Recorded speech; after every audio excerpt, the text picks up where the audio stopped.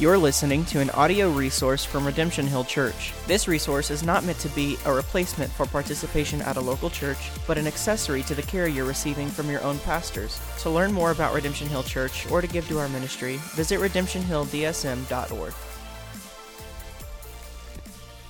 An Optimistic Eschatology. A few pastors chatting it up. It is not uncommon for pastors to chat it up with other pastors from another church. I imagine being a pastor is like being part of a fraternity. A select few people in the house identify with one another due to their present circumstances. Over time, a myriad of conversations come up, and everything from politics, food, and theology is discussed. When pastors get together, it is like being with a brother who understands the joys and challenges of pastoral ministry. And woven in and out of all these conversations is theology. Did God elect the people he would save? What do we do with the ending of Mark and the latter part of John 8? Are they legit? Or should we dismiss these passages from our Bible? What is the relationship between the Old and New Testaments? So, a few pastors chatting it up over a hot cup of coffee are never short on words. This blog is because an idea developed when I was chatting with a few pastors. During the course of the conversation, I mentioned how I am optimistic in my eschatology. It was a throwaway statement at the time. I might have been lamenting the state of culture and confessing the tension between my eschatology and all the tomfoolery that has taken place. One of the men with me said he was also optimistic, but I began to ponder driving away from that meeting. Did we mean something different when we said we were optimistic in our eschatology? I wonder if some people are emotionally optimistic and others are optimistic in their eschatology because of how Holy Scripture is interpreted. Defining a few terms. I have good friends in the church who always urge me to define terms, and so I shall. Let's first deal with eschatology, and then I'll explain what I mean by optimistic. The term eschatology means the study of the last times. In Koine Greek, last times is eschatos, and whenever you slap on the suffix ology to the end of a word, it basically means the study of. So, eschatos plus ology equals, you guessed it, eschatology. The cliff notes are that pastors, theologians, and Christians read the Bible, in particular the book of Revelation, to arrive at eschatological conclusions. They try to figure out the nature and rule of God's kingdom on earth and what the second advent of Jesus Christ has to do with God's kingdom on earth. The word eschatology is thrown around in local churches. Some local churches chuck it around like a game of ultimate frisbee. The frisbee is constantly on the move, and the frisbee is the center of the game. I remember having lunch with a pastor, and 70% of our conversation was him telling me about his eschatological position. I never asked, but he offered. Other churches occasionally dust off the frisbee from the sports bin every 4th of July. It's dusty because many pastors do not know how to articulate a theology of the last times. The book of Revelation is more intimidating than Hulk Hogan in his prime. I think there's a healthy balance for churches to talk, teach, and preach on eschatology between these two extremes. Now on to the next term. When I use the words positive or optimistic, I am referring to what I believe is the impact of the Church of Christ on the world. Christ is reigning on high, and at his ascension, he began to fulfill a promise that he gave the keys of the kingdom to his bride, the church.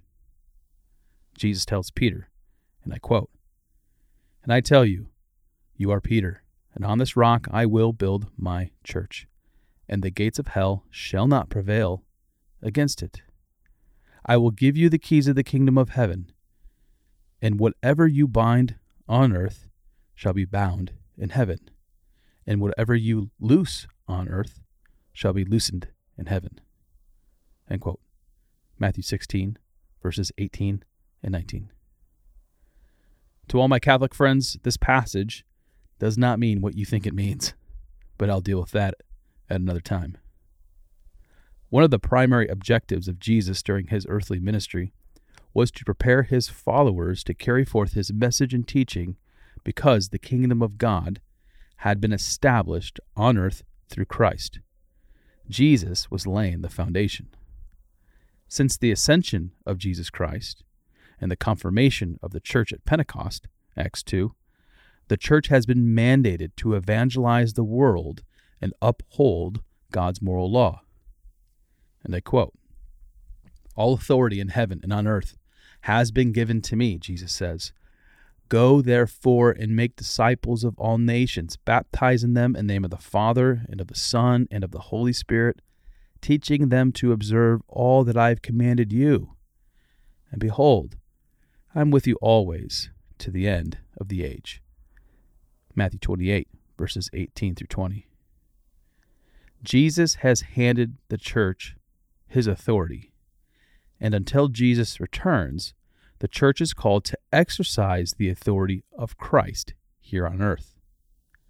If the church, universally speaking, were to fail, then the plan of God can be called into question, and we would have every reason to be pessimistic. All the feels. What I do not support is optimism and eschatology, which is driven by emotions, feelings, or a person's disposition toward the world. Some people are the glass half full kind of people. When emotions get in the way, the temptation is to understand eschatology by reading the, quote, signs of the time, end quote. So, for example, I do not allow my emotions to rule my eschatology when there is a horrific school shooting. The shooting is awful, but the sense that the world is burning down does not play a factor. And thank goodness my optimism or pessimism, as it relates to eschatology, is not rooted in emotions or feelings. If my feelings drive my eschatology, I would be up and down like a roller coaster at the Adventureland theme park. An observation. After the good Lord saved me in my early 20s, I was introduced to the Left Behind series. I read the first 5 books, and the series greatly impacted my eschatology. Within 5 books and aid from the local church, I was a bona fide premillennialist. What I had not sorted out at the time was what kind of premillennialist.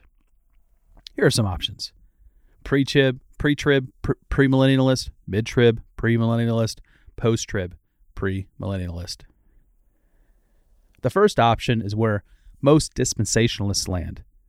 I won't define that term at the moment because it might result in my blood pressure to rise, but they love to talk about a rapture. The third option is also called historic premillennialism, which I can respect to a degree. But there are more nuances to the premillennialist position that matter to a whole lot of people. The maps and the charts are pulled out when an eschatology class is taught in Sunday school. Everyone is trying to interpret the news by mapping events onto the symbolism of Revelation. According to most premillennialists, things will get a whole lot worse before they get better. But here is my observation. Many premillennialists feel pessimistic about the world because their eschatology is pessimistic. So, my brothers in Christ who are premillennialists yet feel optimistic about the world are like a unicorn. Their feelings cut against the trajectory of their theology, at least until the next great war or recession. The brass tacks. Let me get down to the brass tacks. If my optimism is not emotional, then what is it? My optimism is grounded on the faithfulness of God to complete the rescue mission He started. My optimism is in God's church to spread the gospel far and wide to spur change in homes, communities, and countries. Jesus did not command His disciples to sit in a bunker to look at charts and graphs that correspond to the book of Revelation and the ending of Daniel. In the Gospel of Matthew, Jesus teaches us to pray, "Your kingdom come, your will be done, on earth as it is in heaven. Matthew 6, verse 10. And then earlier in the Gospel of Matthew, Jesus kicks off his ministry with these words, repent, for the kingdom of heaven is at hand. That's Matthew 3, verse 2. When Jesus says, and I quote, at hand, end quote, I do not take him to mean that the kingdom of heaven is thousands of years away. My bedtime is at hand, so I better get to it. The King of the universe has ushered in his kingdom, and the church has been on the long road to see the message of Christ go from Jerusalem, Samaria, Rome, America, a large swath of the continent of Africa, many countries in South America, and to a large underground church in China. The mission is not complete, but the progress is undeniable.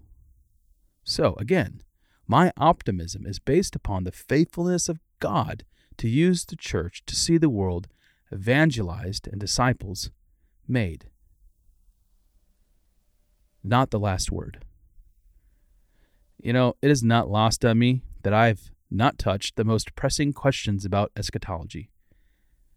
When is the millennium? Revelation 20. What is the best way to read the book of Revelation, which is an apocalyptic book? Can it be read literally, or should we read it naturally? What about Israel? Do they have a special, separate track to be ultimately restored and redeemed? Kind of like an HOV lane in a large city? I will frustrate some of you by tabling my response to these questions. But I will say that I left behind, see what I did there, premillennialism long ago. I put down the charts and the graphs and burned the Left Behind series. Instead, I have opted to formulate an eschatological position through sound hermeneutics and exegesis with an assist from the Reformed tradition. And after many years of study and prayer, I am convinced that the Church of God has every reason to be optimistic. I join Mr. Beaver when he says in The Lion, the Witch, and the Wardrobe, Aslan is on the move. You're listening to an audio resource from Redemption Hill Church. This resource is not meant to be a replacement for participation at a local church, but an accessory to the care you're receiving from your own pastors. To learn more about Redemption Hill Church or to give to our ministry, visit redemptionhilldsm.org.